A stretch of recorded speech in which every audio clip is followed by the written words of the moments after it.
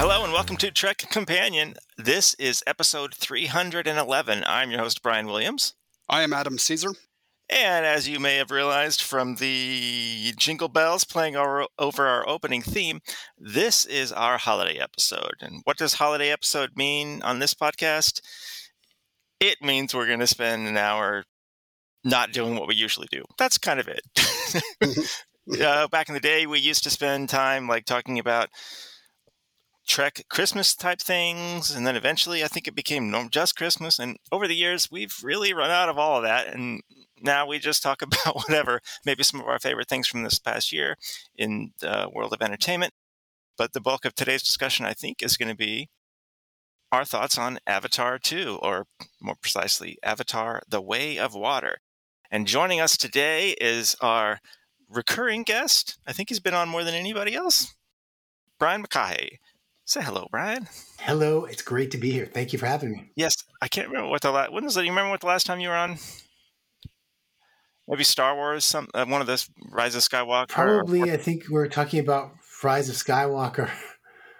Yeah, there's a movie that I don't remember disliking at the time, but boy, has it really plummeted in years since. It hasn't aged well. Yeah, right. There you go. It hasn't aged well. But I have a feeling Avatar 2 is going to age well. First of all, how many times have you guys just seen it once? Yes, just once. I've seen it the one time, and I am going back. Yeah, cool. I did see it a second time. So Brian and I went with his son and saw it. The IMAX 3D, that was the dual laser, so it was just 24 frames per second. And then I went back and saw the Dolby Vision 3D in high frame rate. That was my second viewing. Adam, how did you see it? Do you know what format you saw it in? I just saw it in 3D. My sister bought the tickets, but I did see it 3D. I think that's the most important thing. Right. You know, as we learned in 2009, I mean, the whole reason 3D is still even in the conversation is because Jim Cameron relaunched 3D for the world with the first Avatar. Since then, it's been so long that it's kind of died off, and now he's probably going to relaunch it again here with the second one. I mean, here we're recording this. It's been the movie's Avatar 2 has been out for 2 weeks, and it just crossed the $1 billion mark, which is, pretty good for 14 days. I mean, it might not be taking over the planet quite like the craziest of unrealistic expectations, but I mean, it's obviously going to have legs. It is having legs. I don't think anybody's really worried about it long term or anything. So, Adam, what were your first thoughts? First of all, you were a fan of the first movie, right? Yes, okay. Definitely. I enjoyed the film. I have my complaints about it, but I'll go with, first off, it's amazing looking. And I kind of felt old because this is the first time I had to watch a 3D movie when you have to put your glasses on and you have to put the 3D glasses over your glasses. So that was a new experience for me. I've never had to do that before. It made me feel kind of old because when the first movie came out, I wasn't even wearing glasses. You just throw on your 3D glasses and you're good to go. So this one had to dual layer it. I'm sure there are many out there who understand what I am saying, but yeah, it was kind of weird doing that the first time. Yeah. Welcome to my world, buddy. Mm-hmm. Yeah. The movie picks up, it opens up, kind of gives us a quick little what's been going on the last, several years, kind of montagey and okay, I gotta say, as far as montagey things go, incredible. I remember in college, one of the classes I took, we spent an entire hour once dissecting the scene in Terminator, which is the first Terminator is in my top 10 favorite movies of all time. Freaking love Terminator. With Cameron's incredible script, the scene when Reese gives out all that like exposition. And they're basically driving around the city of LA in a car, hiding out from the Terminator. There's not really any action. They drive somewhere and they stop. And he talks a bit. They drive somewhere else and swap cars. And he's just telling her history of the future thing and setting everything up. But you never feel like somebody saying, "All right, sit down, my son. I'm going to give you the exposition." You never ever feels like that. That's kind of how I feel about that. That's the montage here. There's so much information so fast, but it doesn't feel like an info dump. It's just as relevant and exciting and cool as the rest of the movie. By the way, I really like this movie. I loved it the first time. I liked it a lot the first time, and then I loved it the second time. So I do like this movie. I'm going to have lots of positive things to say. But yeah, right there from the jump. Like I said, I enjoyed it. It's a very entertaining movie. You're not going to see better effects anywhere. This is the top of the line. This is the gold standard, platinum, whatever. So all of that, and it's an amazingly wonderfully made film. Technically, I know there's not going to be one complaint I'm going to have about watching this film. It's just it's candy for the eyes for the full 3.5 hours. My one complaint about my complaint about it is plot. I don't learn anything really all that new in this movie, and the rhythms of this movie are very similar to the first one. So those were my complaints. I mean, all right, save that thought. We're going to come back to that. Okay. Brian, it's been, I think it was 2 weeks ago today that we saw it, right? How has it stuck? Have you thought about it since then? Has it stuck with you? Yeah, I thought about it a lot. And I think the thing that sticks with me most is watching it, having seen it, and my thoughts. I have to remind myself, oh, that was animated. Oh, that was all right, CG. Yeah. There's so much of it. And I always go back to the whale hunting portion, where it looked so real, right down to the spray that was landing on the sailors' faces and the buffeting of the ship and the conversations between the characters in this environment. And I have to remind myself, they didn't shoot that somewhere. It really looks like they just shot it somewhere. So it wins just on that alone. It literally has the best visual effects I've ever seen in any movie. It's not like, I don't know, 30 plus years ago, the first time you saw like Terminator 2 and you saw something you'd never seen before, or Jurassic Park in 93. It's not that kind of best VFX I've ever seen. It's so perfectly integrated in a way that I have never seen. I think one of the comments I had right after we saw it the first time was like, there were a couple of moments at the first Avatar, which is very good, and the visual effects are great, but there were definitely moments, a few moments, where I'm like, well, I could see the seams of the VFX, and that's normal. Mm-hmm. There's always something somewhere in the movie that gives it away. Can't be that perfect. There's literally no moment in this movie that isn't perfect.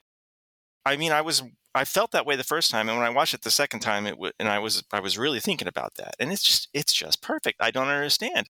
Did I remember if I sent you this article? One of the things, it's like, because I just rewatched all the Lord of the Rings, and they do all those weird tricks, so that you can have the different, species be different heights, but there are still multiple scenes, and that's just, as big budget as it can get. Hell, it's the same visual effects company, right?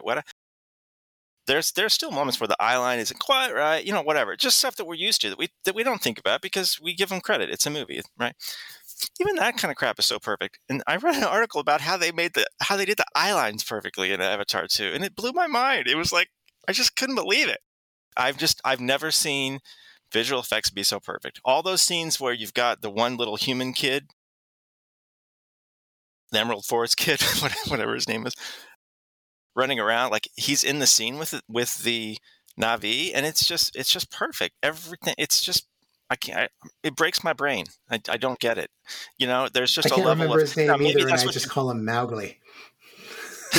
Yeah, maybe that's what you get when you have like basically the most expensive movie ever made and a dozen years to make it. But no, I think that's just that. I mean, that's definitely part of it. Even Cameron couldn't do that in 6 months, but still, it's Cameron, and it's just he's just a guy from another planet. It's nuts. It's nuts. The effects. You mentioned the whale scene. That's a horrific scene. I give Cameron credit for that. The scene where they hunt the whale. Correct. Yeah, the whale hunting scene. Yeah, I mean, when I say horrific, it's visually stunning from a technical aspect, and that's what makes it so incredible because it gives you more of that emotion. Because it's horrific to watch this animal be hunted down and murdered, especially after they've talked about how it's basically smarter than us and sentience. And the only thing that when I was watching it that he probably held back on was just how bloody something like a whale hunt like that is. I mean, and I give Cameron a lot of credit for showing that because a lot of people don't understand, like, they've never, some people don't watch Discovery Channel or they don't see these or Star Trek 4. Yeah, exactly. But I mean, I give him credit. So I mean, you mentioned, this movie's, made, over $1 billion so far. So a lot of people have seen it. So a lot of people that don't realize what goes into, like, slaughtering animals. This is what it is, and so he's making a point there. So I give him some credit, showing kind of how I caught a lot of this in these themes are in the first movie, just kind of how horrific and barbaric humanity is, and how great and wonderful it is on the other side. So, and I think he took that a step further in this movie, showing how, awful human beings can be. Mm-hmm. Well, that reminds me, there was one story thing that was, the first one, they were there to get unobtainium. This movie, they've changed the reason the humans are there a little bit. The implication is that Earth is dying and they want a new place to settle humans, maybe. But I love that we never see Earth. It's always that this planet is the home planet and the humans are the aliens, the invaders. We never ever deviate from that. I like that, Mm-hmm. I thought the story of this movie was much tighter than the first one. My complaint about the first one was that it felt a little bit too much like Dances with Wolves, and I've heard some people talk about other movies. This one feels a lot more, in a way, it feels simpler, but it feels more unique, and it definitely feels more cohesive and tighter. Even though it's actually a longer running time, which you guys know me. I'm like, I love any movie that's the shorter the better. But I didn't mind the running time here for a change.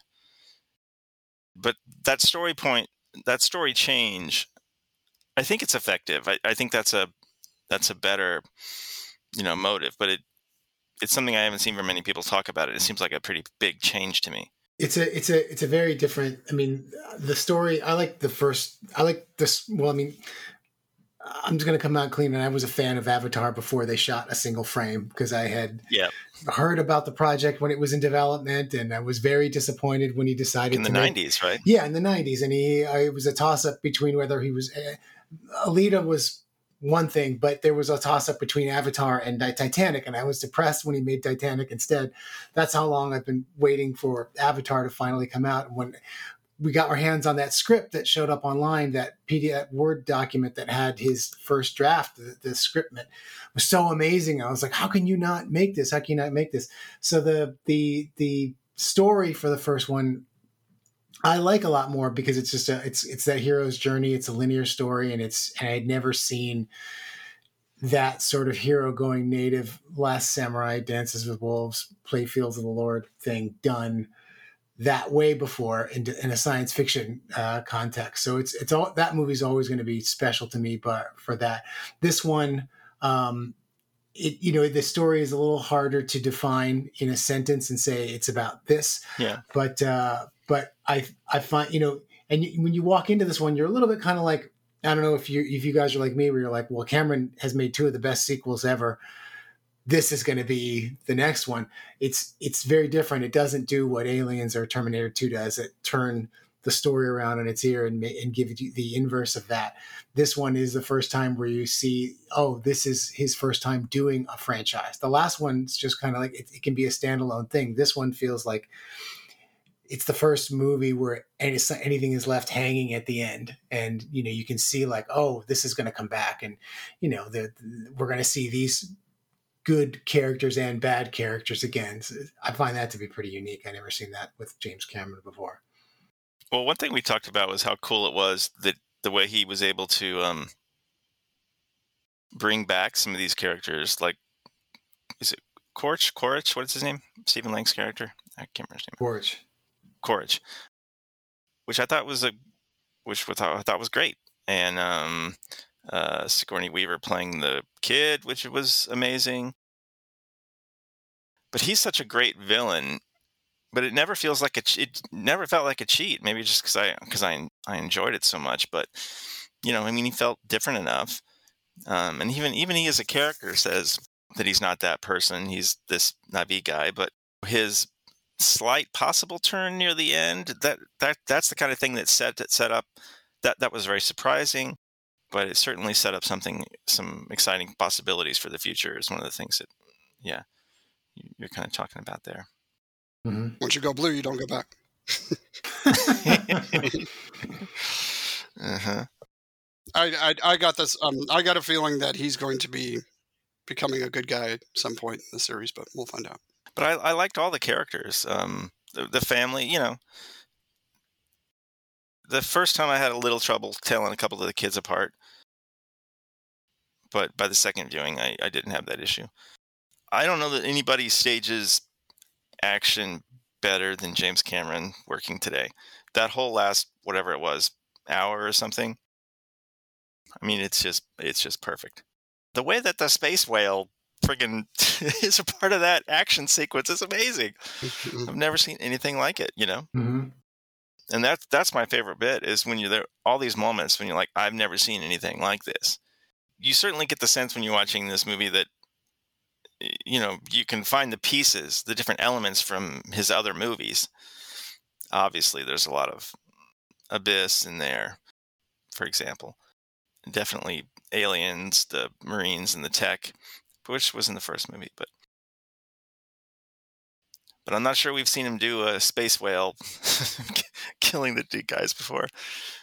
One thing I was surprised about was how much, I hadn't actually heard of the composer before, and he uses so many James Horner themes, which I wasn't sure would be there. I mean, maybe, I wonder, I'd like to hear the story about that. Was that why this composer I'd never heard of was used?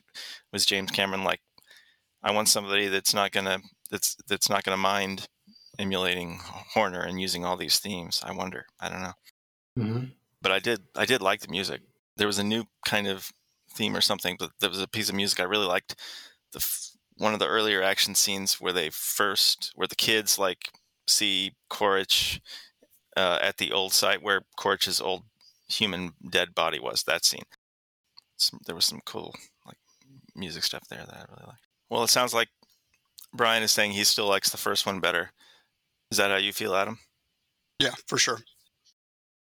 All right. So what was it? Your complaint here was about the plot?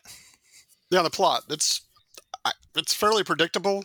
And I'm going to be honest, I feel the exact opposite that you did. It was too long because I kind of got bored with the story. Don't get me wrong. I mean, it's cool, but it's drawn out and it's kind of fairly predictable the whole way through.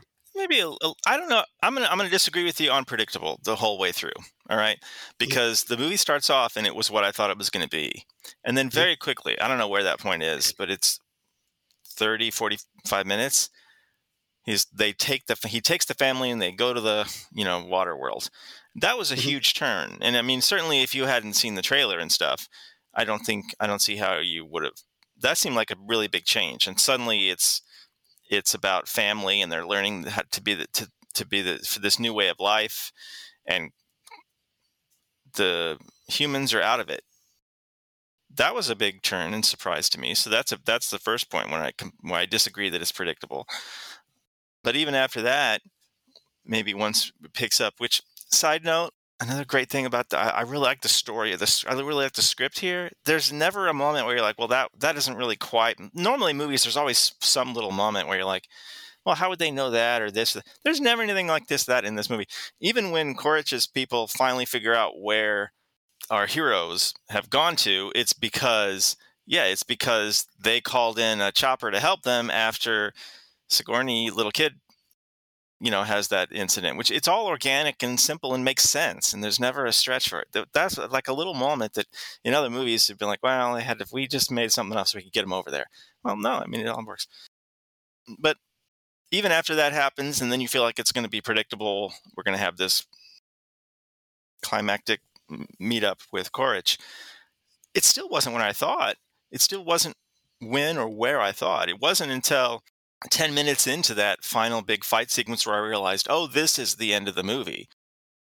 But I didn't feel cheated or anything like that. But I'm just saying that wasn't where I thought it exactly was going. So I don't know if I quite. I mean, I agree with some of your point that it's predictable. So there are some predictable things in there, but some of the big picture stuff wasn't quite what I expected. There's some moments that are like, the minute that Iron Man isn't in an Avengers film, and they put him in an Iron Man film, all of a sudden everything has to get grounded, and they try not to talk about going to space or all these other creatures and stuff. And there's some moments here that are like that, where the moment you were just suggesting where the young Sigourney character, she connects to Awa and has a seizure, oh, I saw her, and and the human character that's acting as a Navi, and the other human character that have gone to check her out, they're like, well, she's just having maybe a delusion. And you're like, I saw the last film, and Jake Sully connected and spoke to Awa, and all of a sudden all the animals attacked. You know what I mean? So there's quite a few moments in there where they downplay the events of the previous film, and you're kind of like, come on, guys. I just saw that, but I understand you have to do that to ground it for the audience a little bit, because I found those moments humorous more than anything. And I think if Jim Cameron says they need that, then they need to do that for everybody else, because everybody else is not going to walk into that movie the way I walk into that movie. So I compare this movie to Rocky 2. It's kind of the same movie as Rocky 1, but it's different. It has, same kind of feel. You still like Rocky 2. I like Rocky 2. No. Everybody likes Rocky 2. Right. Hey, Brian, this is where I'm coming from. Like I said, I don't fully agree with you on this one, and you could disagree with me. No, I think it's great when we disagree. It gives us something to talk about. That's awesome. Yeah, but for me, Rocky 2 really is a remake of Rocky 1, except the ending changes. Yeah, but right. That's how I felt watching this movie when I left it. I felt like I just watched kind of a version of the first movie again. Sorry, audience out there. The first movie is, it's Dancing with Wolves. It's Jake going native, right? Mm-hmm. And then this movie is he's Navi, and it's all about family, which is rhythmically the movies are pretty similar. Now this one the first one was about Jake. You're correct. This one is about his family. Now it's hard for me to completely judge this because we haven't seen the complete story. So there's several more movies coming out. So it's hard to say, oh, this sucks. What the hell was he doing? Because the story isn't complete. On the same note about talking about how it's not predictable, there is a very long section of this movie where you start to realize Jake isn't even the star anymore.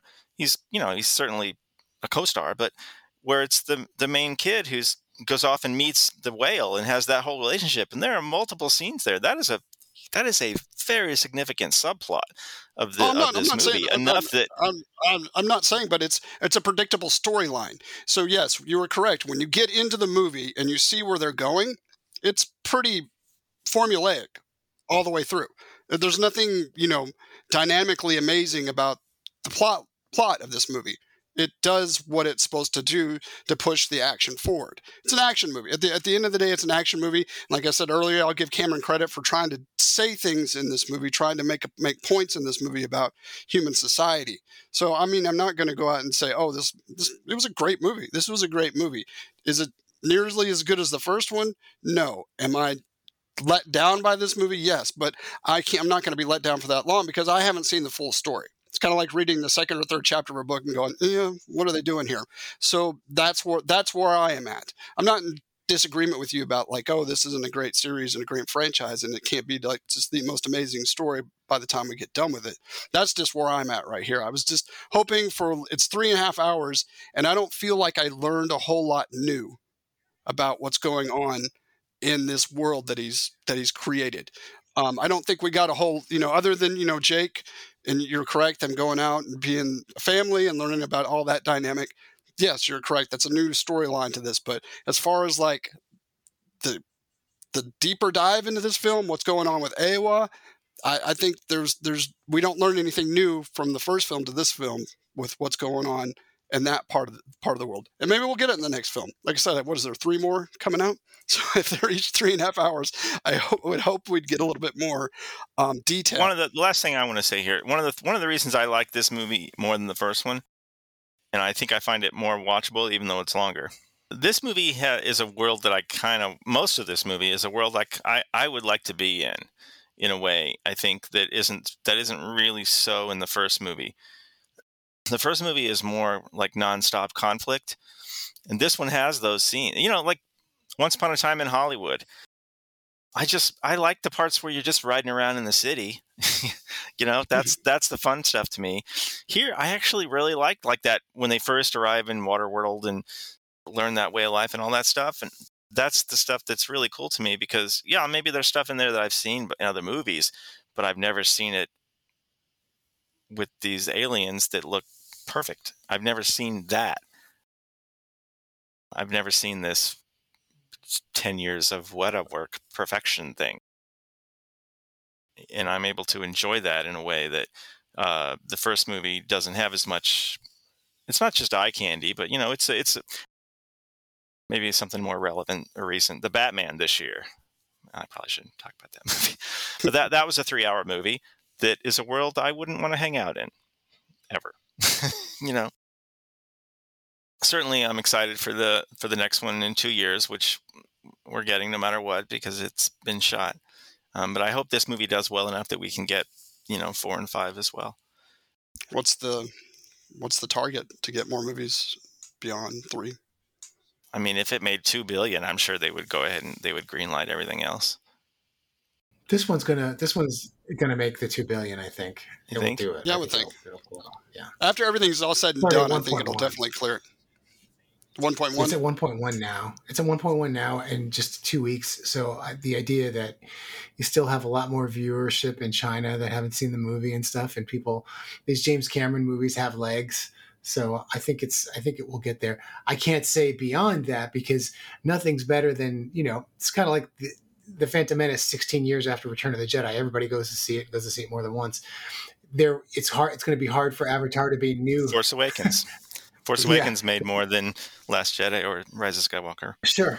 So it's now we've never been in a situation where like, oh, we're going to see the next Avatar. It's like, oh no, Avatar's back. But now that it's back, it's going to be in the public consciousness almost the way that Mission Impossible is going to be in next year too. That like the next one is right on the horizon. So I'm sure that, and I hope that when you see the first teaser for the third Avatar movie, that you see a new environment that's different. I don't know whether he'd be in the Arctic or whether they're going to be in the desert, but I'm sure there's going to have to be something to make it look. It can't be all blue, and it can't be jungle, and it can't be ocean again. It's going to have to be something else. Yeah. Cool. Any other thoughts? Anything else you guys wanted to talk on this movie? I can't wait to get a home video release and just really, really go through it and go through hopefully tons of special features and deleted scenes and stuff. That's the next. Yeah, I hate to say that I'm not as excited about that because the first movie was made for scope, and then in the home video version, he did an open matte thing, which just had too much headroom and stuff. But I'm able to just crop it and make it look good. But this one, in fact, when we saw the IMAX, it was 1.9, not 1.85, and that was the first time I've ever seen something. Somebody asked me. I remember the next day at work, and I was like, you know what? That 1.9 IMAX, the full container IMAX, is the first time I've ever seen something 1.9 and thought this was composed for that. As opposed to like, Marvel movies on IMAX where it's like, ugh, it looks terrible. They just added a bunch of empty space where there has. No, these competitions, it really looks like it was meant for this. Anyway, that means it's going to be really small in our homes, in my home. But what about the Disney Plus? Will there be an enhanced version possibly for Disney Plus, right? No, when Disney Plus does their enhanced, they do 1.9. They make it smaller than scope. You know what I mean? So maybe on a TV it'll look fine, but I don't want to watch Avatar 2 on a TV. In fact, this is if there was one movie this entire calendar year that's like, you must see this in a theater, it's Avatar 2, which is one of the reasons I saw the HFR version too, was because I wanted to see something I couldn't be able to see at home. And it's the first time, it's real quick, I'll make it real quick. It's the first time anybody's done this. So we all hated HFR on the Hobbit movies and Gemini Man and Billy Lynn's Long Halftime Walk. God, I forgot about that last one. And I still don't like it. And I'd still rather see it at 24, and I'm glad we saw it that way the first time. But he did do something nobody's done before. He did it so it wasn't not every shot is 48. It's just select shots. Now, what I read was he said it's basically just the action scenes are 48.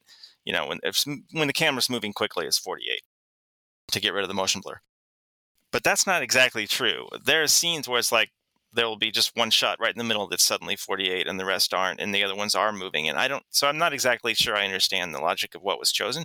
So because of the jumping back and forth within the same scene, I found it to be oddly distracting.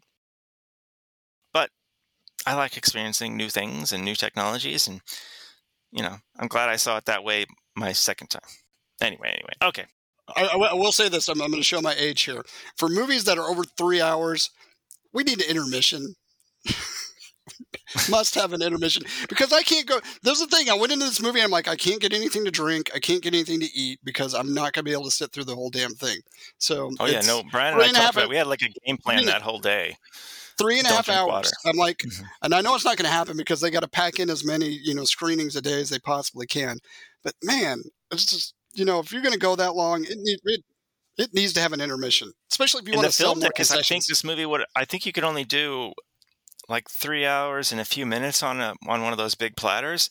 In the film days, this movie would have had to have had an intermission because they would have had to have switched the reels. But I remember that interview with Cameron whenever they announced the running time a couple months back, and he said, "People need to stop complaining. I've seen my kids sit there and binge 5 hours of a TV show. Here's the paradigm shift that needs to happen. It's okay to get up and go pee." And I'm just like, you don't know your fans very well, buddy. The second time I saw the movie, I went pee. I knew right where to do it. But not the first time. Of course not. Mm-hmm. I mean, I don't even understand what the big deal is about how, why wouldn't you want to have an intermission? Some theaters I wouldn't even, because you can sell more concessions. It just doesn't make any sense to make you sit there for 3.5 hours. And okay, when do I gotta pee, when do I go? Or, and you miss it. And it annoys me. And I think in Europe, they're all movies have intermissions. Yeah, they do. My girl and I went to the New Bev, was that last week? Yeah. Yeah, and we saw a double feature of Gremlins and Gremlins 2, which is a lot of fun. And everything they play there is on film, so they were both 35. What movies? Gremlins and Gremlins 2. Oh, okay. And I immediately went to the bathroom and then got in the concessions line, because I wanted to get some more stuff before the second movie started. And I was like getting all nervous, and they start playing, okay, we're about to start the second one. I'm like, oh, shit. And suddenly I realized, wait a minute, I've seen this movie. It's okay. It's all right. Yeah. It'll be a few minutes late. I know how it starts. All right, so I loved Avatar 2, and sounds like you guys liked it too. I did. Yes. Let's spend a few minutes just talking about our favorite movies from this year. Now, there are a lot of movies I haven't seen that I really want to see. I haven't seen, what is that, Banshees of Inisherin or whatever it's called. I really want to see that. I haven't seen Decision to Leave. There's a long list of movies that I have not seen that I have a feeling I really like. But of the movies I did see, I had a clear favorite, and then I got like a couple of runner-ups. Actually, I would put Avatar 2 in my runner-up. That's how much I liked it. But my runner-ups that I wanted to mention were Everything Everywhere All at Once, which everybody loves that movie. I know. I'm sure anybody listening has seen the movie. Everybody's seen it because it's great. It was the rare movie where, for me, I went and saw it because 100% of the word of mouth. I mean, I love Michelle Yeoh, but I only saw that movie because everybody said it was so amazing, and it lived up to that. Did you guys see that one? I have not seen it. No? Oh, no, neither. Wow. Okay, well, I'm sure you've heard about it. Everybody talking about it, right? Okay, yeah. Definitely put it on your list. Is it still in the theater? Is it still in the theater, or is it streaming? No, you can watch it at home. Yeah, because it came out like in the spring, I think it was. What platform? Do you know? Well, it's an A24 movie, so they have several different deals. I think it will be awesome. I mean, it's got to get nominated for Best Picture, surely. And the other movie that blew me away that is my runner-up is Turning Red, which it's such a shame they didn't put that thing in the theaters. I'm not the target audience for that movie. It's not the kind of movie I would normally like, but it was just so good that I still think about that movie. It's been almost a year, and because it was like February or March or something, and I still think about that movie every few days. That's how amazing that movie is. I guess I'm a Michelle Yeoh fan, right? She did a voice in that one too, didn't she? I have not seen that one. I like Turning Red. It's good. Yeah, Turning Red was so great. Well, Turning Red you can easily watch, Adam. That's on Disney Plus, I'm sure. Cool. So those are my runner-ups. Do you guys have runner-ups before you tell me what your favorite movie of the year is? My runner-up is Avatar: The Way of Water, because I have 3 others that I'm just, I thought were just, I love them so much. Adam? I look at this year as like it was an entertaining year. I mean, you had Top Gun, that was entertaining. Avatar obviously is entertaining. A few Marvel movies that came out that were entertaining. But yeah, I didn't get to like I can't say that I saw anything that I was absolutely was in love with. Well, the movie that is my favorite movie for this year is 13 Lives, the true story Ron Howard movie about the kids soccer team that got stuck in the cave. I've thought about that movie every day since I've seen it. It is harrowing. It's so well done, like the most perfect movie for a Ron Howard movie. Viggo Mortensen is in it, and he's great. Bunch of great actors in that movie. Uncle Owen, what's his name? He's in it. Joel Edgerton. Yes, mm-hmm. He's great. Colin Farrell. It's just great. The movie is so good, and it's free to watch on Amazon Prime if you have Amazon Prime. So I highly recommend everybody watch it. It's very, it's intense, but it's one of those movies that I know more about the way movies are produced than the average human being, and I spend more time thinking about movies and working on them and watching them than most people. And still, there are moments in that movie when I have to not remind myself, take a breath. It's a movie. Just a movie. That's awesome. That is great when a movie can get you that way. 13 Lives is so damn good. All right, Brian, what's your favorite movie of the year? My favorite movie of the year is a tie between Top Gun Maverick, which I absolutely love, and I love the script and I love the directing, and The Black Phone, which I just Black Phone. Mm-hmm. couldn't believe how much and both were movies that brought me back to the theater again to see more than once. I saw somebody had an article the other day, let's hear it for, hey, let's go see a movie kind of movies like Black Phone. That's the kind of movie that you didn't think gets you to the theater, and then it does, and it's that kind of movie. Yeah. Yes. That is a movie that I 100% only watched because of your recommendation. Oh. And I agree, it was great. I thought it was, having a child, I found it very hard to watch, very uncomfortable to watch that movie. But it's great filmmaking. It's really good. Yeah. Mm-hmm. Yeah, I need to watch Top Gun Maverick a second time. I really enjoyed that first time, but I need to watch it a second time. If I could add a third in there, it's Doctor Strange and the Multiverse of Madness.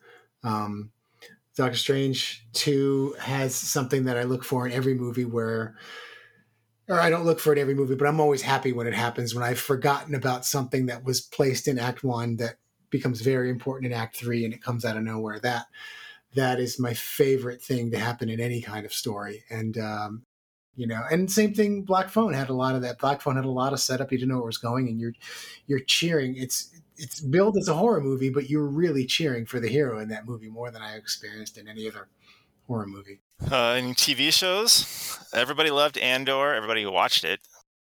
I'm certainly on that list. I really, really enjoyed Andor.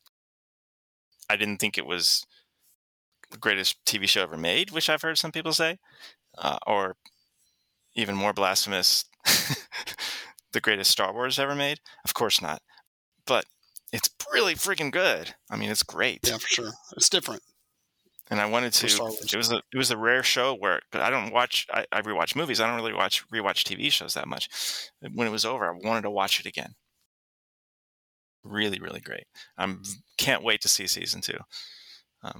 There's a lot of things I hope to see and happen in season 2, but man, it's just great in every way that it can be great. Great writing, great characters, great performances. I mean, it's just good.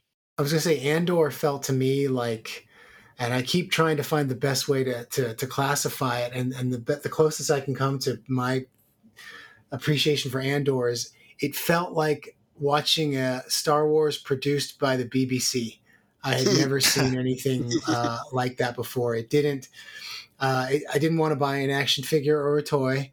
I wasn't sitting through it going, "Oh my God, I love that character. I haven't seen that character since that movie," or "Oh, this was that character that was mentioned in that book."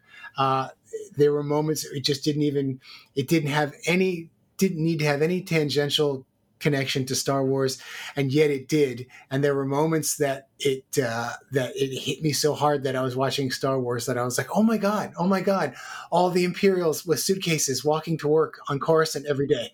Mm-hmm. Of course that has to happen. I never even imagined it, and I'm seeing that right now. And of course, when the show became a prison drama, I was just so sucked in at that point. Oh my god!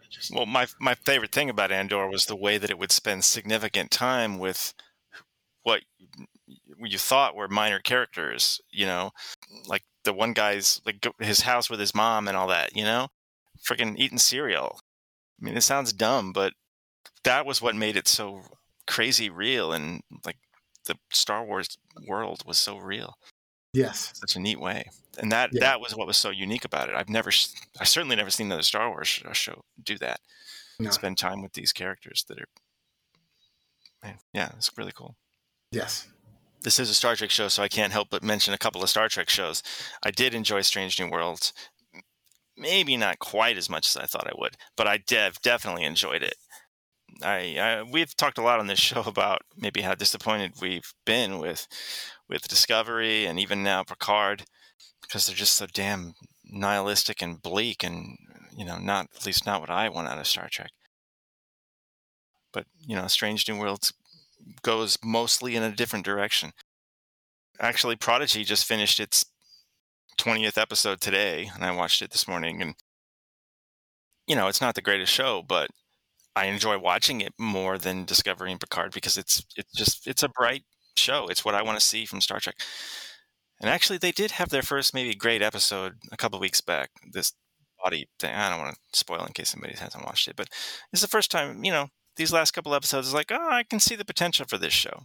But even when it's not good, even when it's not great, it's more of what I want to see from Star Trek. So that's how I'm able to enjoy it. But Yellow Jackets wasn't this year. It technically came out last year, but I watched it this year, and that show was freaking amazing. And the only other show I wanted to mention that they're still releasing each week, I don't know if you guys have been watching Tulsa King, but I really love that show. It's so great. I'm the only one watching. I don't know. I thought you guys might be into it. I assume we're the right age to be Sylvester Stallone fans. I am going to watch Tulsa King. I'm totally going. I am going to watch Tulsa King. There is no doubt about it. I have to see it. I've never heard of it. It's the Taylor Sheridan show with Sylvester Stallone, his first TV thing. He plays a New York mobster who gets dumped in Tulsa, Oklahoma. Okay. It's great. It's a blast to watch. Any other TV shows you guys wanted to mention? I enjoyed Severance. That was a really good show. I saw a lot of people put that on their list, yeah. House of Dragon was really good. I enjoyed that. Obviously, Andor. Of course, we enjoyed the Star Trek shows, right? Yes, for sure. Strange New Worlds and Lower Decks, for sure. Right. Of course, Lower Decks. Best of the new Star Trek shows. I should have said that. I like Star Trek Strange New Worlds a lot. I don't know if the last season of Discovery was this year or not, so I don't know if that counts, but I did. My son and I love Discovery. Good Omens was a pretty decent show. Of course, Andor is amazing. And Sandman was the show that I probably end up liking most, more than anything else. I absolutely loved Sandman. My son loved it. My daughter loved it. She does arts and crafts, and she spent this Christmas vacation with us making his helmet. She made his helmet, and I couldn't believe how good she did a job of making that helmet. So Sandman made me want to go back and, not that I've read a lot of those comic books, but it made me decide I want to go back to the source material. That's how much I like this show. Yeah, I've really been wanting to watch that one. I haven't gotten it on my list. I started watching Slow Horses on Apple. I watched the first two. It's only 6 episodes. It's only 6 episodes a season. That was really enjoyable. You just kind of want some British crime drama. Cool. Yeah, they're like the crappy spies, right? They get... Yeah. Have you seen it, or I guess you're familiar with it? I heard such good things. I got a buddy that he's really, really, and he and I are both into Bond, and every time I see him, we talk about James. That's all we talk about, James Bond. So he told me that I would really like it, and I watched the first episode. I don't know. I have a hard time, it's like... There's so much content out there that I feel like if the first episode, this wasn't used to be the case. Severance, everybody said it was great. I watched the first episode. Slow Horses, everybody says, I watched the first episode. 10 years ago, certainly 20 years ago, either one of those first episodes, I would have been watching those shows. But here it's like, now I feel like if it doesn't really hook me, I got to try something else. And so I've been meaning to go back to Severance. Yeah. Yeah, Severance, but it's kind of a slow start. And the thing about Slow Horses, I had a harder time. Slow Horse, I mean, it's only 6 episodes. It's almost like just a movie. Yeah. Really, I mean, it's like a 3-hour movie. Because when I was watching, I was like, "Oh crap! There's only one episode left." So it's kind of really. I love Gary Oldman. Gary Oldman. What's his name? Oldman's great in it. Yeah, Oldman's great in it. Who's the guy? The guy from Brazil and Tomorrow Never Dies. That guy. He's in it too, right? I love him. Oh, and Pirates. He was in Pirates. You may or may not disagree, but it kind of reminds me of like a very tame 24. Because it's not in real time, but the whole story the whole story takes place within less than a day is how long each season. I didn't realize that. Makes it more interesting. I forgot to mention Game of Thrones, but I think we all forgot to even say yay or nay on the Rings of Power, which was actually really fun to watch when it was happening. So much stuff has come out since then that I've kind of forgotten about Rings of Power, but that was fun. I only watched the first episode. Another example, House of the Dragon. I watched the first episode and I was like, I think I'll wait and binge this when the season is over. So I haven't watched past the first episode, but Rings of Power, my girl and I we both really liked it. And it was the only show besides us going back through the original series of Star Trek that she and I watched together once a week. So it was the right speed for us and we really liked it. Yeah. Looking forward to a second season on that one, even though it sounds like it's really far away. Like it's not even coming out in 2023. Come on, man. Really? Yeah. I mean, they're shooting it, but they're saying 2024. What else did I want to mention? My favorite video game of the year was God of War Ragnarok. And, this is mean, but I'm going to say it. I normally wouldn't say a biggest disappointment, but I was so disappointed. And in the same way that good movies have stuck with me, I was so disappointed in one movie this year that it stuck with me, and I haven't gone a week without thinking about what a waste of human resources Jurassic World Dominion was. God, it freaking sucked. It was so bad. We're in agreement. We're in total 100% agreement. Although it's so terrible. But I waited until it was free on the Peacock app and it was still too expensive. Yeah, exactly. But it was just like, this once in a lifetime opportunity to bring this stuff, all these things together, and it's just crap. What a terrible waste of resources. And even the promise of the end of Fallen Kingdom about the dinosaurs are going to be loose in normal society. I mean, that's just eradicated in 10 minutes in this movie, and then we get this stupid thing about locusts. So what the F? Oh my God, it's so bad. It's so bad. And what sucks is if I live to be at 150. It's still going to be bad, and we still never got any kind of decent ending for the Jurassic. Brian, you brought the plot line back into my head. I thought I'd blocked it out. Yeah. Repressed it. Well, now we know that if Dr. Sadler and Dr. Grant need to sneak in somewhere and assume identities, like punch stormtroopers and put their costumes on, that they're capable of going into the Keystone Cop secret agent mode. So real quick to go back to movies, I would say I was a little bit disappointed in Marvel movies this year, but I am looking, what they got coming out next year. I'm pretty excited about, Ant-Man and all the other things that they got coming out next year. But I would have to say, not that I wasn't entertained by Doctor Strange or Thor and all that, but I mean, I was just I felt a little let down by Marvel there. It might have just been an overload. I don't know, but it's a little low year for Marvel.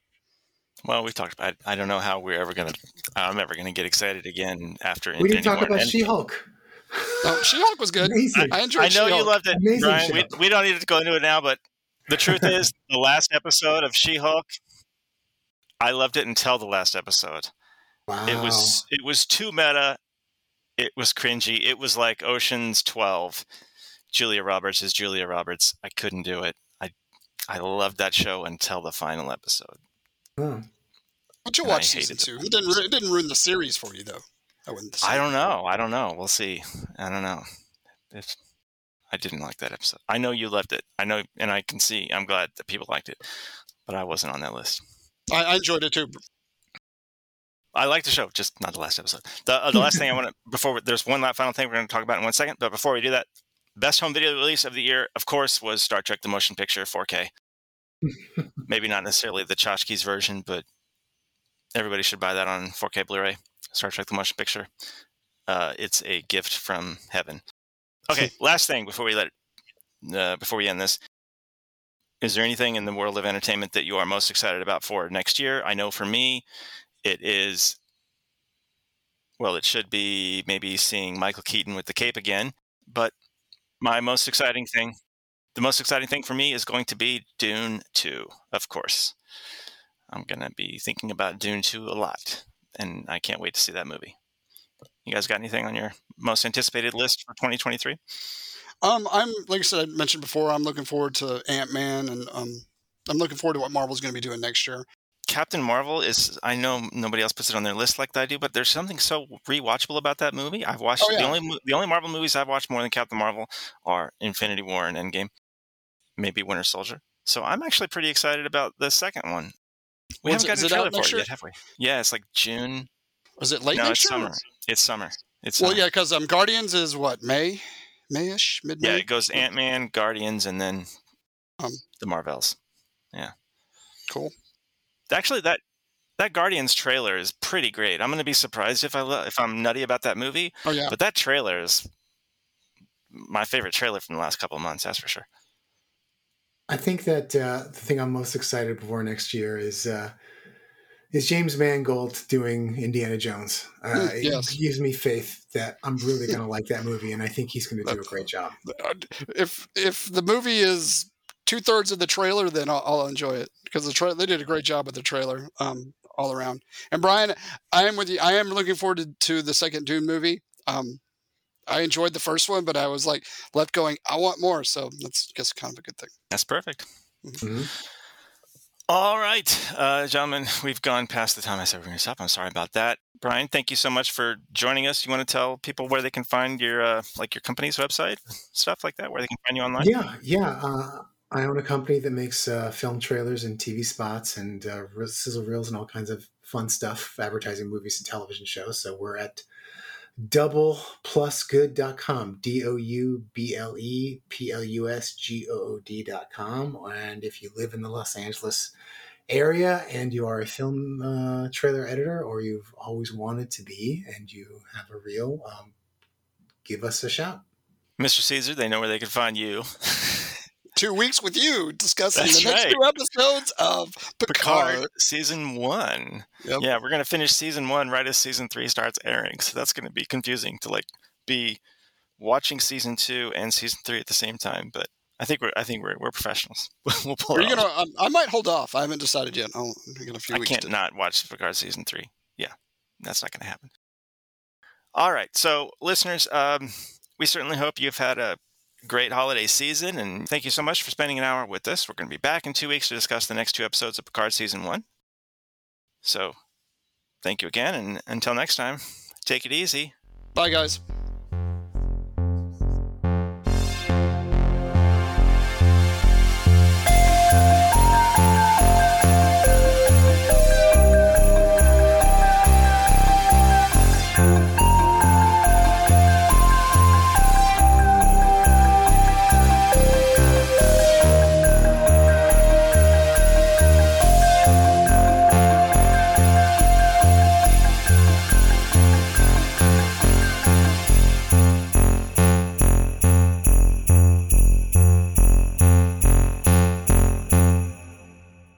Stefan, I passed it.